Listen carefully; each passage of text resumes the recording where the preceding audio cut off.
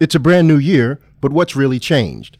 Cheating in sports, Hollywood award shows, and speaking of diversity, NFL coaching hires. And war.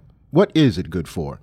All this and more on this week's 3 C's in a Pod. 3 C's in a Pod, a weekly podcast from Provision Advisors. A look at the good, the bad, and the what could be better in the world of communication.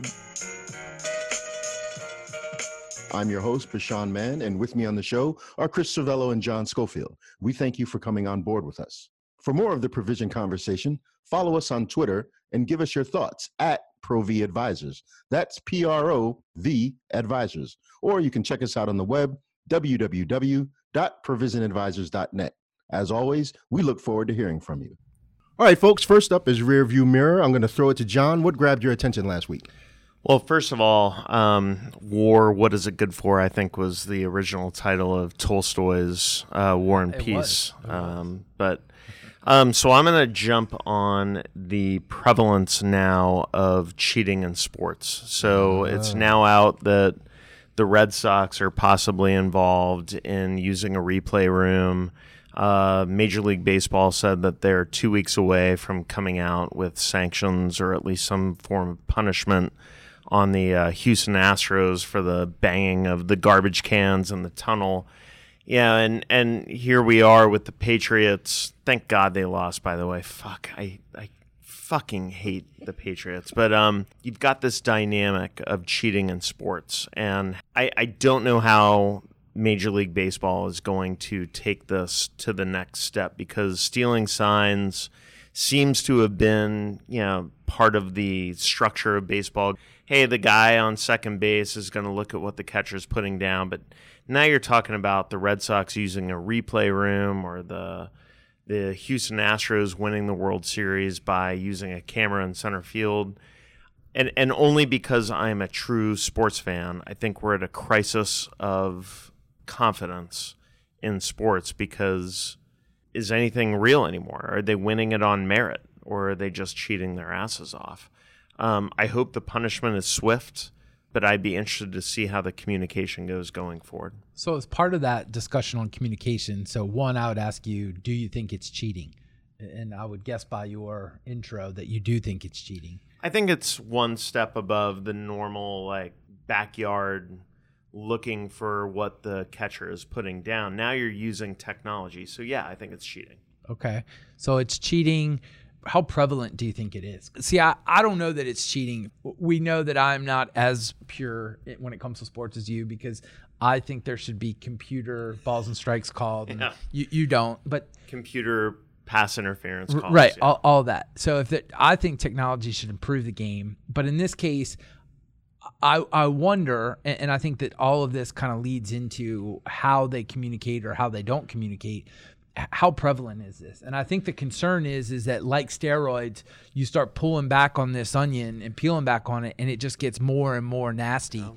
But I don't know if that's a good thing or a bad thing, right? So if you start doing this and you realize that the majority of the teams have done it or are doing it, then is it that big a deal? Then it kind of is pure because everybody's doing it. So I think that's been a pretty big obstacle in terms of Major League Baseball coming out and being more definitive on it. Yeah, I think it goes back to the point where when I was in 9th grade, I found out for the first time that Hulk Hogan and Rowdy Roddy Piper and all those guys were actually faking it, that it was all... What? It was all part of a show. What are you talking about? No way. Yeah, and it was like, hey... Ask them. Yeah, so I guess Right. Santa doesn't exist. Remember that guy So on I 2020? wonder if this is... Beat John Stossel? Sorry. Oh, my God. Yeah, Dr. Superfly D. Jimmy David, Snuka off the top rope. Sorry. So I'm wondering now if we're going to get to the point where all of a sudden Major League Baseball is going to have to say, yeah, everyone's been cheating their ass off for years, but it's just a part of what the game is. Like Tom Hanks would say, there's no crying in baseball. On the other side, they would say, well, there's always sign stealing in baseball.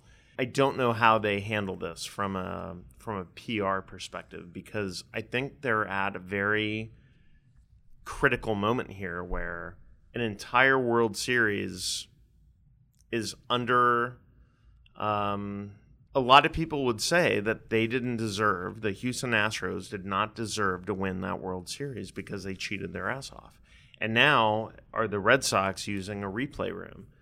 I don't know how you communicate your way out of this other than to say, well, sign stealing has been a part of our history and we're just trying to eject, technology from this particular part of the game. Right.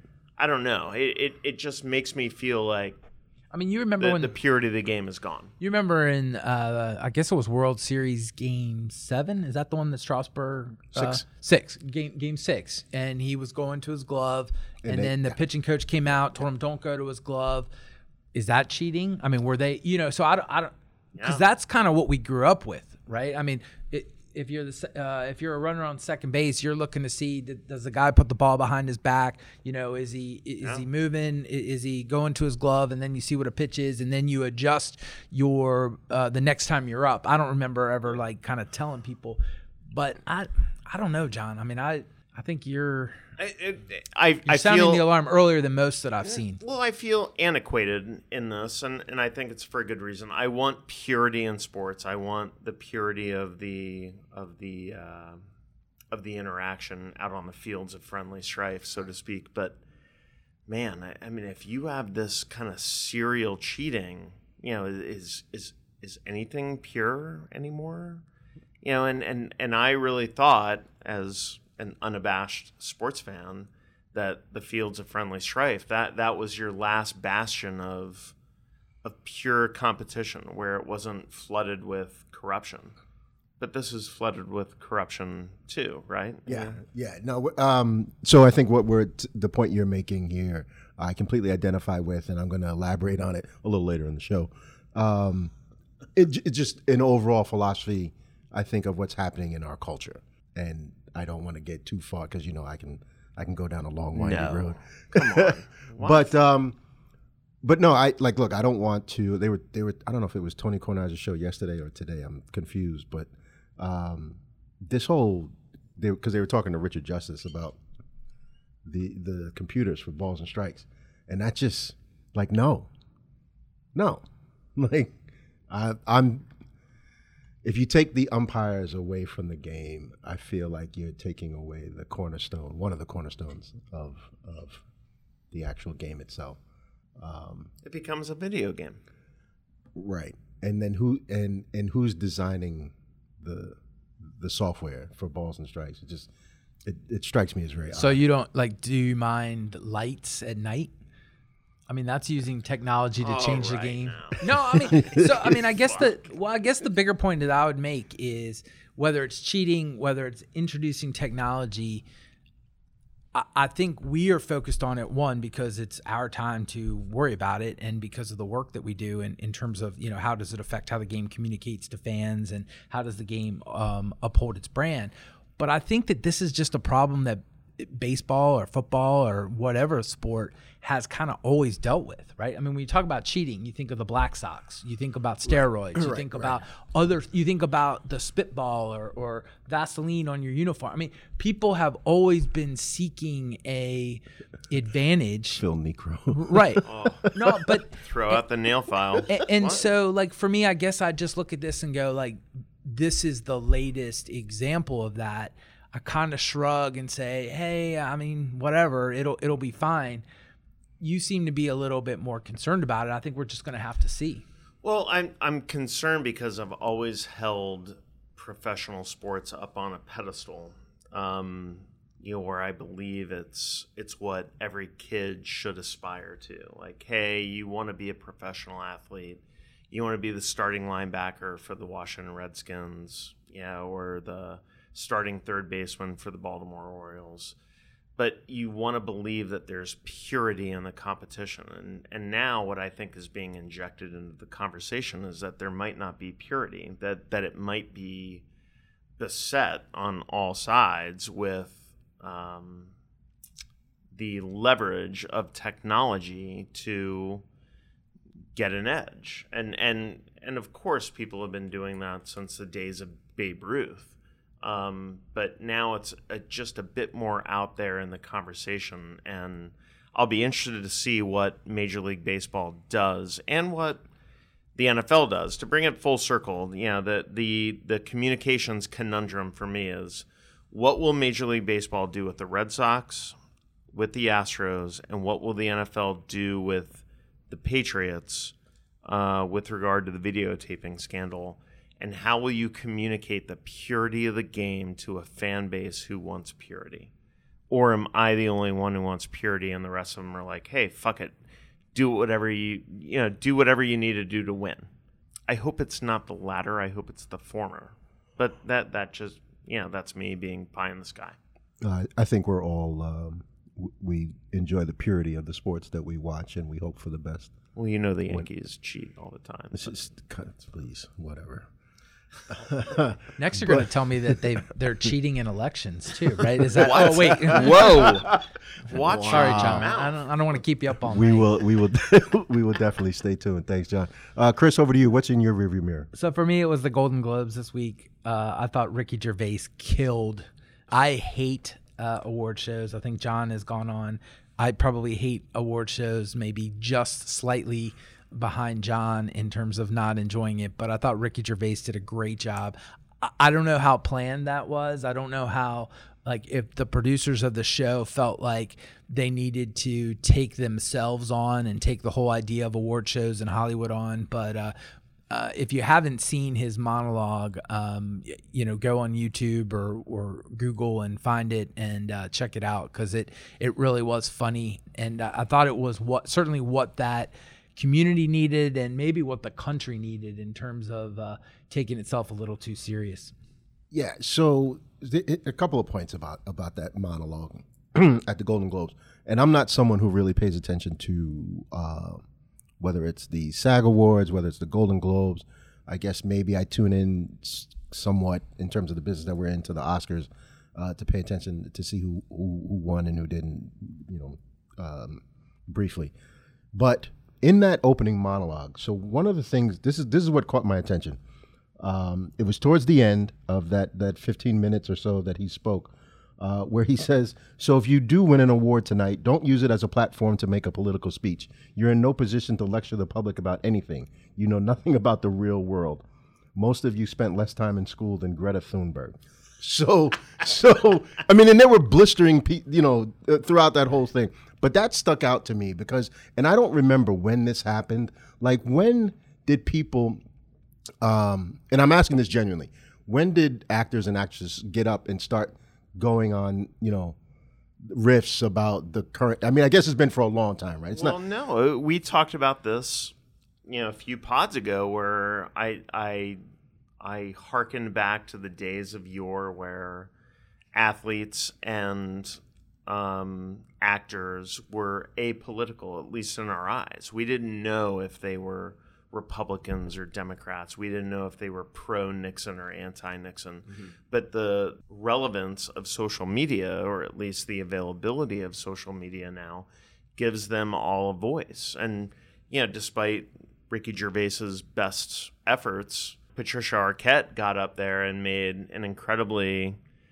awkward speech against Trump and tried to generate some sort of political yeehaw, and it was quiet as a church mouse. There were tumbleweed blowing by, and it was uncomfortable for her.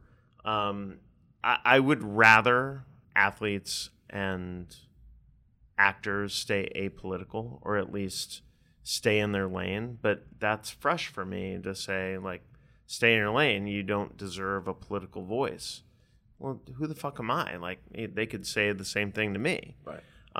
So I don't have a problem with their having a political voice, and I don't have them having, any other sort of platform or taking advantage of the platform. I'm just glad that you can push back on them and the world didn't freak out. That is a group of people that I don't really like. I'm kind of wrinkling my nose here.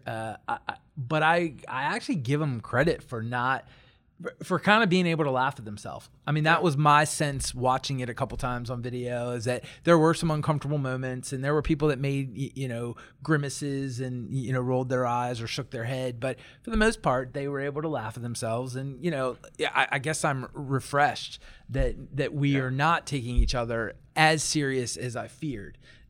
Now we'll see. I mean, we'll see how. Yeah, it goes. they can shake their heads and wrinkle their nose while they're making 20 mil per picture. But moving on, I don't know if anyone was paying attention to NFL coaching hires last week. A lot of new faces, a lot of new names being tossed around across the NFL. But one thing we wanted to talk about a little bit was this thing called the Rooney Rule. All right. Let me give you a little background. The rule is named after Dan Rooney, the former owner of the Pittsburgh Steelers. It was created back in 2002 after the firings of head coaches Tony Dungy and Dennis Green. Essentially, what the rule requires, it's a National Football League policy that requires teams to interview ethnic minority candidates for head coaching and senior football operation positions. Look, it's affirmative action, essentially for the NFL. However, you gotta. It's one thing to say, okay, we're supposed to interview, people of color for head coaching positions or senior front office positions, whatever. But as mentioned on some other podcasts that we listen to, right? You're the owner.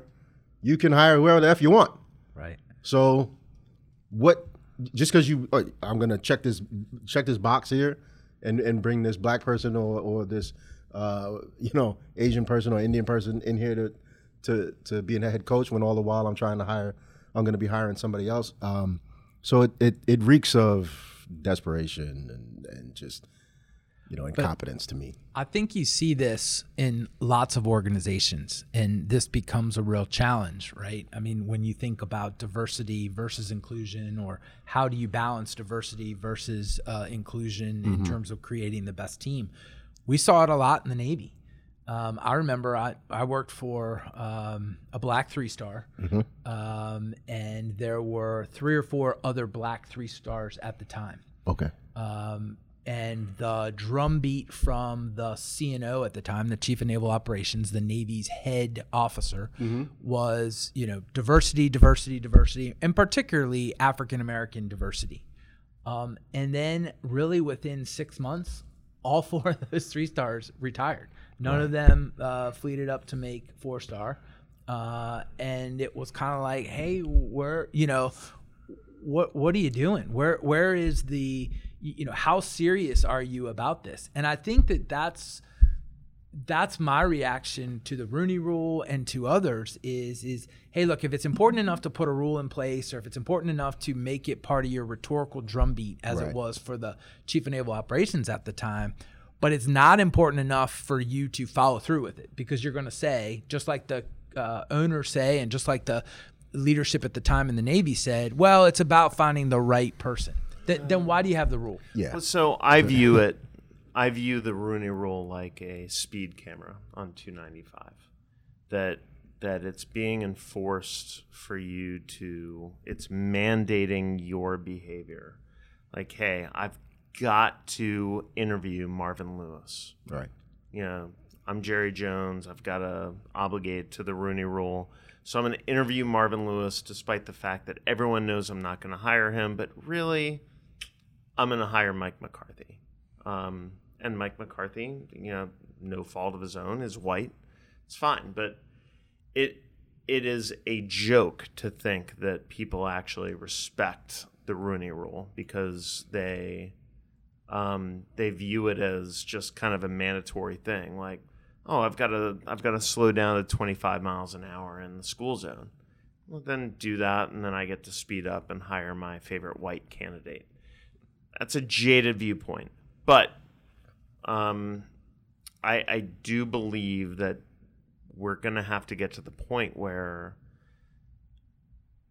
we understand that the best coaching prospect out there could be a man or a woman of color, and we're going to have to get over our basic prejudices. I don't know when that day comes. You watch any of the games from this last weekend. Leslie Frazier, why is he not a head coach again?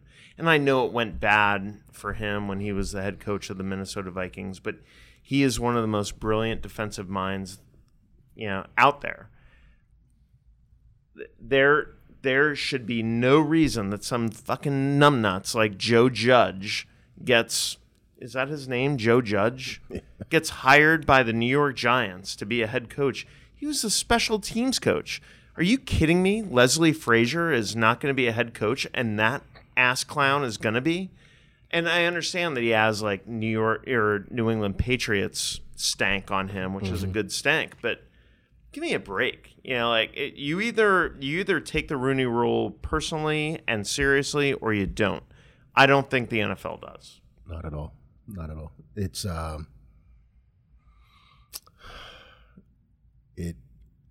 it's offensive to me. I thought the Judge hire was a good hire. As a Cowboy fan, I was happy to see that they hired. It's offensive. Well, Garrett's going to be his offensive coordinator, right? I mean, it's perfect. So now you're happy. I guess there were 6, 7 coaching availabilities. 6. Six? Well, there's a presumed 7th, on the horizon. I mean, are you telling me that Marvin Lewis is just flying? He's getting frequent flyer miles. He's just going to every NFL front office to interview with. But this to me is a problem, and this is why I relate it to the Navy. Honestly, is the reason that there aren't more black head coaches or there aren't more black front office leaders. The problem starts well before those folks get to a coordinator position or get to a player personnel position. It starts at the beginning of their time in the league. And I would say the same for any major organization like the Navy or a major corporation, right? The reason that folks don't matriculate up the ladder is because there aren't those opportunities in their formative years, or there isn't that mentorship in their formative years that helps them along the way. The Rooney Rule is a great idea, but it's too late. So the fact that it's too late and the fact that people kind of half-heartedly follow it is why you have the problems that you have, and it's why It's disappointing to you and many, many, many other people. Yeah. Well, systems. It makes a person wonder, like, we've started a small business. Are we going to get mandated to employ some sort of Rooney Rule? And I use that as the spurring of a conversation of, all right, well, I'm Jerry Jones. I built this from the ground up. I own this organization. I poured my entire life into this at the expense of my family and my happiness and my health. Don't tell me who I have to hire. Mm-hmm. I don't care what their skin color is. I'll hire who I want to effing hire. Right. And that's where we can build this into a more strategic conversation of how the greater society injects themselves into your life and says, you have to interview a candidate of color. You have to. Does that actually result in the end that you wanted? Or does it actually spur on more racism because it makes people think, well, I've got to at least interview one black guy or one person of color. Let's go ahead and do this, and it now becomes a buzzkill or it becomes a burden. By trying to inject diversity, are you actually stifling diversity? That's the question. Yeah, looks like Ron Rivera was the only one to make it through this year. Good middle linebacker. I don't see color. Good talk. Listen, we took a look back in the rearview mirror, and when we return, we're going to deep dive. You're listening to 3 C's in a Pod. Stick around. Provision Advisors, we prepare your team for the what-ifs you never thought you'd encounter. Let us help solve your toughest communication challenges and leave your team stronger and more capable for the opportunities that lie ahead. We're back, and it's time to deep dive. Gentlemen, if you haven't been paying attention to your television sets or your handheld computers, there have been some events going on in the Middle East of late, in the past 24 hours especially. And also across the river over there at that five-sided funny farm, there are quite a few things going on. Chris, for a more detailed look into the communication space of what's happening over at the Pentagon, why don't you take us through it? So there was a Politico article that ran this week, and the headline is, Trump's shoot-from-the-hip style could be harming the military's reputation. And it specifically looks at how the information has been shared in the context of the killing of General Soleimani, the Quds leader in Iran, as well as the lead up to this week's missile attack by Iran. And so it uses that as a way to look at how President Trump communicates, what effect that has on how Pentagon leadership communicates, and then what are the repercussions. Mm-hmm. And so it got us talking off air. We thought this would be a decent deep dive segment because I think most people are aware how the president's personal style has changed the discourse in the country. And then so what I think it's worth considering is what has been the effect on an institution like the Pentagon? And are the changes that have been driven at the Pentagon, are they more news cycle driven?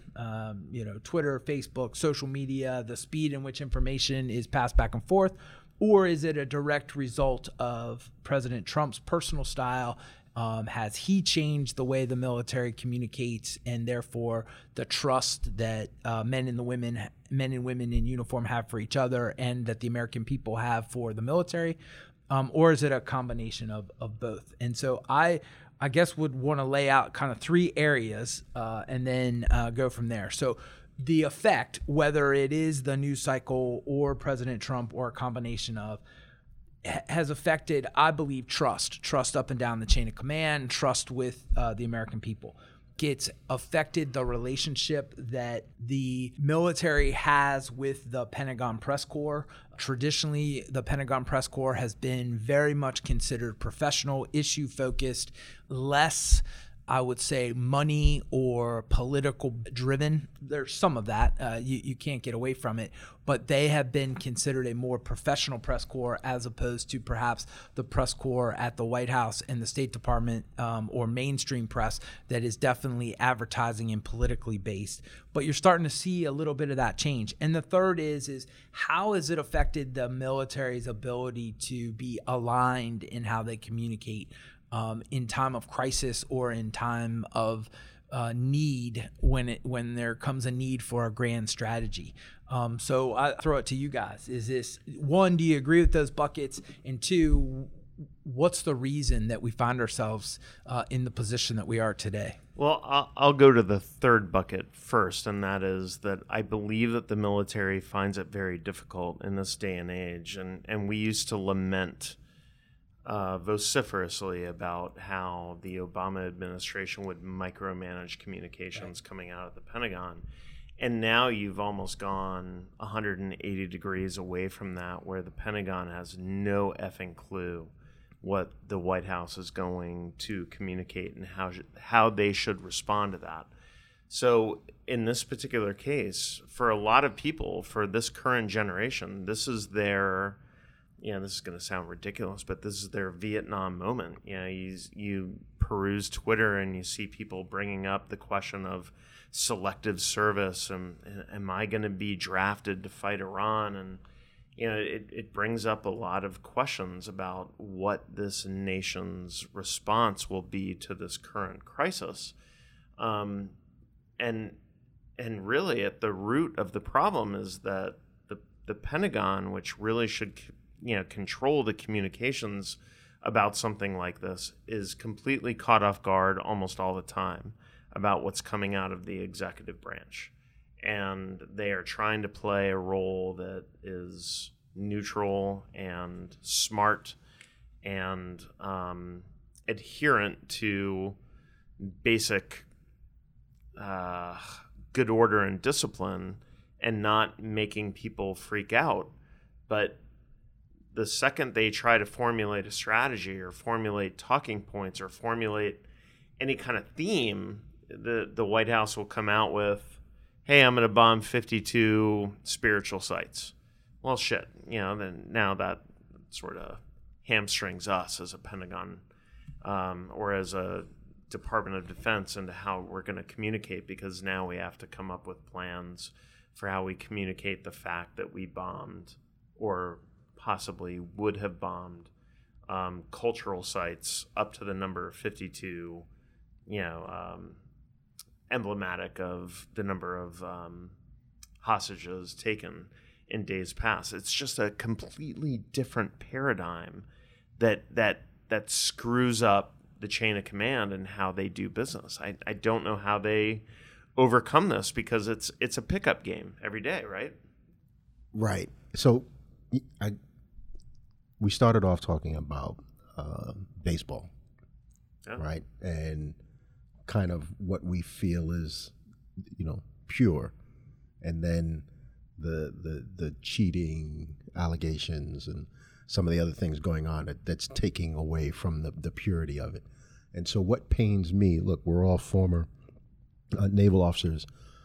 So what pains me is knowing, like, I cherished, and I think you all did as well, the relationships that we established with not only the Pentagon Press Corps, but other media folks that we would have to deal with across the country. Or at least, we valued the establishment of those relationships, the credibility, the trust, the ability to provide context to whatever issues we were dealing with.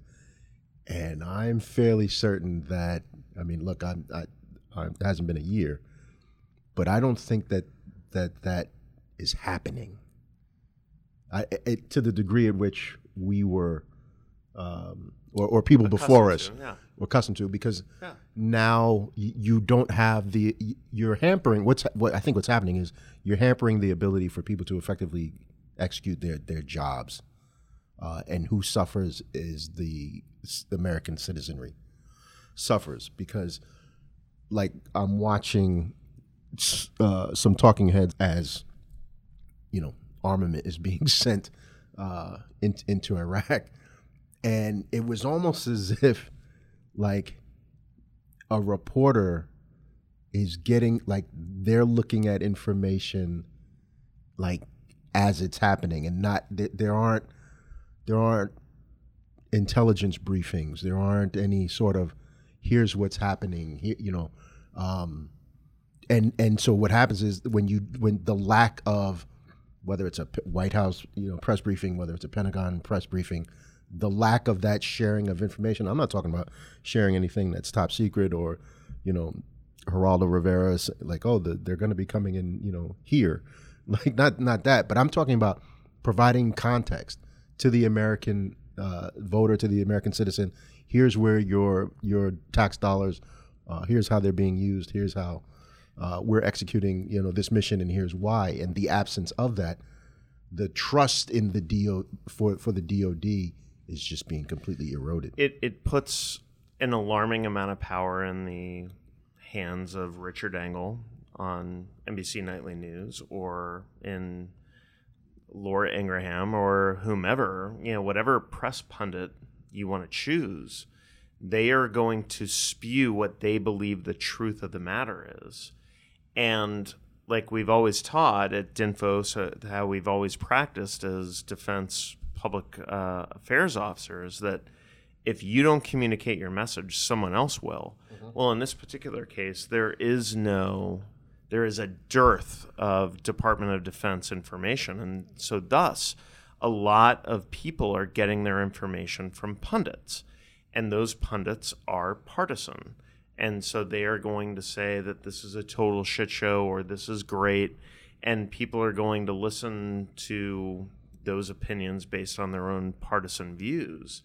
Absent is the actual information coming out of the Pentagon, or believable information coming out of the White House. If there would have been a more transparent op-tempo coming out of the White House and the Department of Defense, more briefings, more transparency, then maybe the conversation would be different. But almost every day there is a comment about, and it's a meritorious comment on Twitter or otherwise, about how few press briefings there have been, how the White House and the Department of Defense, they have collectively cut off informational briefings to the press about what they're doing and why they're doing it. That's the perspective and context that's missing, and thus people have to form their decisions or their beliefs about what we're doing in Iran or vis-a-vis like the Iranian conflict, based on what pundits say. I feel a lot like you did with baseball, in that, the formative times of my career, one, I guess, centerpiece or a clear North Star was, maximum disclosure, minimum delay, the principles of information in Department of Defense, the relationship that you had with the Pentagon press and that they had with you, the trust that was there. And that, yes, people sometimes got it wrong. The services got it wrong. The media got it wrong. Leadership got it wrong. But for the most part, like in the high, I would say 80s to 90%, the intention was very positive intent, and well-meaning. And now I don't know. I don't know where we are, right? I think that the devil and the angel sitting on my shoulder is, so A, are people intentionally not providing context, to use a John Kirby word? Is that lack of context because A, people don't want to provide it because they don't care, they don't trust the media, enemy of the state, all that other nonsense? Or in the case of Secretary Esper and the crowd that's there right now, who have tried to brief a little bit more, Esper and Milley, General Milley, they found themselves having to go back to the media on and off the record, on and off camera over the last couple days to correct or bend based on what the president said. So was this memo signed? Was this memo not signed? Like, so all this crap. Is the devil the, hey, we want to lie, essentially, and is the angel the, like, hey, we just can't keep up with that guy across the river, and because he bends the truth and it's off the cuff messaging and it's about vilifying our enemies, like we just don't know how to operate. I'm just worried that the system is now broken, right? That there is no going back, that it's all about sign stealing, to go back to the first segment, and that the system that we grew up in will never recover. And to that point, which is what, when I said I was going to elaborate on it, it goes to the Ricky Gervais line. Nobody cares about your political statement. Nobody cares, about what it is that you have to say. And what I think is that becomes this overarching thing, that this is the result of so much of all the chaos and misinformation and, quite frankly, lying, that you get enough of it and people just sort of say, you know what, I don't care what you put out in a briefing. But what worries me is, again, just like in baseball, you have one or two bad actors that start, and then the quote unquote good guys and gals feel like they have to respond to that and either go along with it or create their own bad behavior. And whether that's in the case of the media, and now they're no longer apolitical, they're no longer unbiased, or whether it's otherwise thoughtful leaders and communicators who used to be all about context, now just recognizing that, hey, it's not worth it, I'm going to keep my mouth shut. Either way, again, I worry the system is not going to be able to be fixed when this guy leaves. Well, I think that, going back to what I said, I think that people are actually getting their information from pundits now.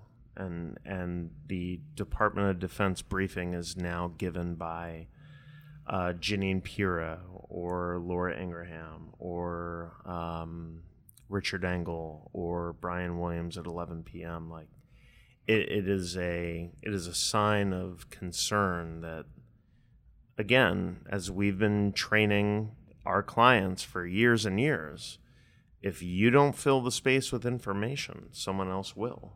And so you better fill the space with the right information and the relevant information and what people need to hear in order to not be freaked out. Because I, for one, not to be histrionic here, this whole thing with Iran has kind of freaked me out.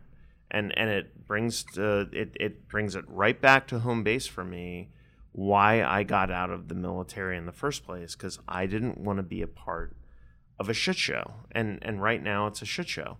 And they could mitigate the adverse effects of this shit show by communicating better, but they can't. And so who's going to communicate for them? The media. And the media is obviously way on the left side or way on the right side. Who's going to be that voice in the middle? I don't think it exists. Can you put the genie back in the bottle, or is this now the way we communicate across all of government, across all of society? No, I think it's the way forward. I think we're in it right now. Right now, I am hopeful that there will be some sort of a back to the future. It just says because we're not the only ones that feel this way. And I hope not. I do believe that there is that the integrity of the institution has not completely fallen apart. That is my hope. I carry that audacity. Listen, great talk, gentlemen. Listen, stay with us, folks. We're going to come right back as we look out on the horizon. You're listening to 3 C's in a Pod. At Provision Advisors, we specialize in strategic communication planning, execution, and coaching for senior-level leaders and communicators dedicated to achieving success. We work together with your team to achieve favorable outcomes amid contentious or controversial issues which directly impact relationships and market identity. And welcome back to 3 C's in a Pod with Provision Advisors.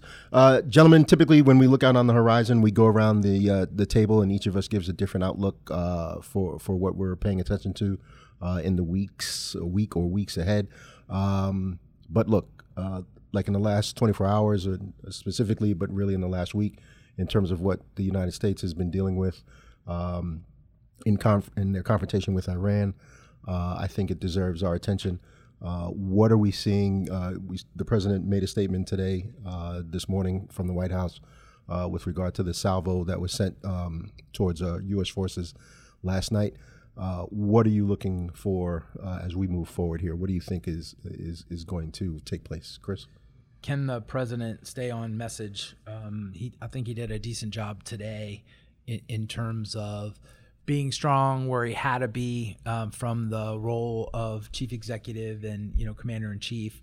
Will that remain the case, or will he take the bait, whether it's from Iran or from any of the other actors, and get off script and become less helpful and more inflammatory? Right now, it seems like we're in an okay spot. We've been here with Iran before, so I think a lot hinges on the president and how we just talked about how his style has been disruptive. So I guess I'm not that hopeful, but that's what I'm watching. All right. John? Yeah, I would say, how do you then communicate the way forward? What's the strategy? What do you want to do? And in this particular case, I think that there is a great opportunity for a voice other than the president's. And who's it going to be? There's already a lot of cynicism regarding Secretary Pompeo.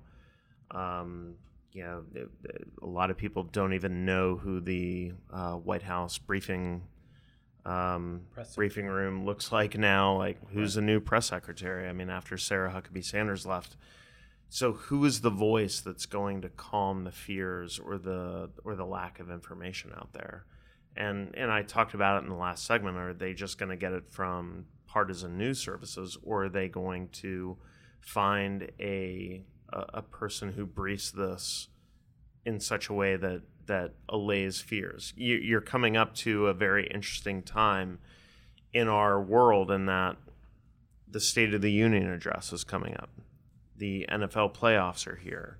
It's the winter, the dark ages, to steal a Naval Academy term. So who's going to fill this void in the dark ages of information and allay the fears that a lot of people have that we're going to get struck down into another malaise in the Middle East and another $1 trillion war where just lives are lost and there's zero benefit. Who communicates? I don't know who it is.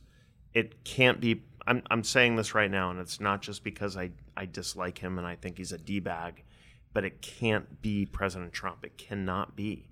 Who else is going to be the voice of reason during a time that is particularly scary for Americans? Who's going to do it? Yeah. So for me, and I know we've talked about like our kids' reactions to what took place, our reactions to what took place.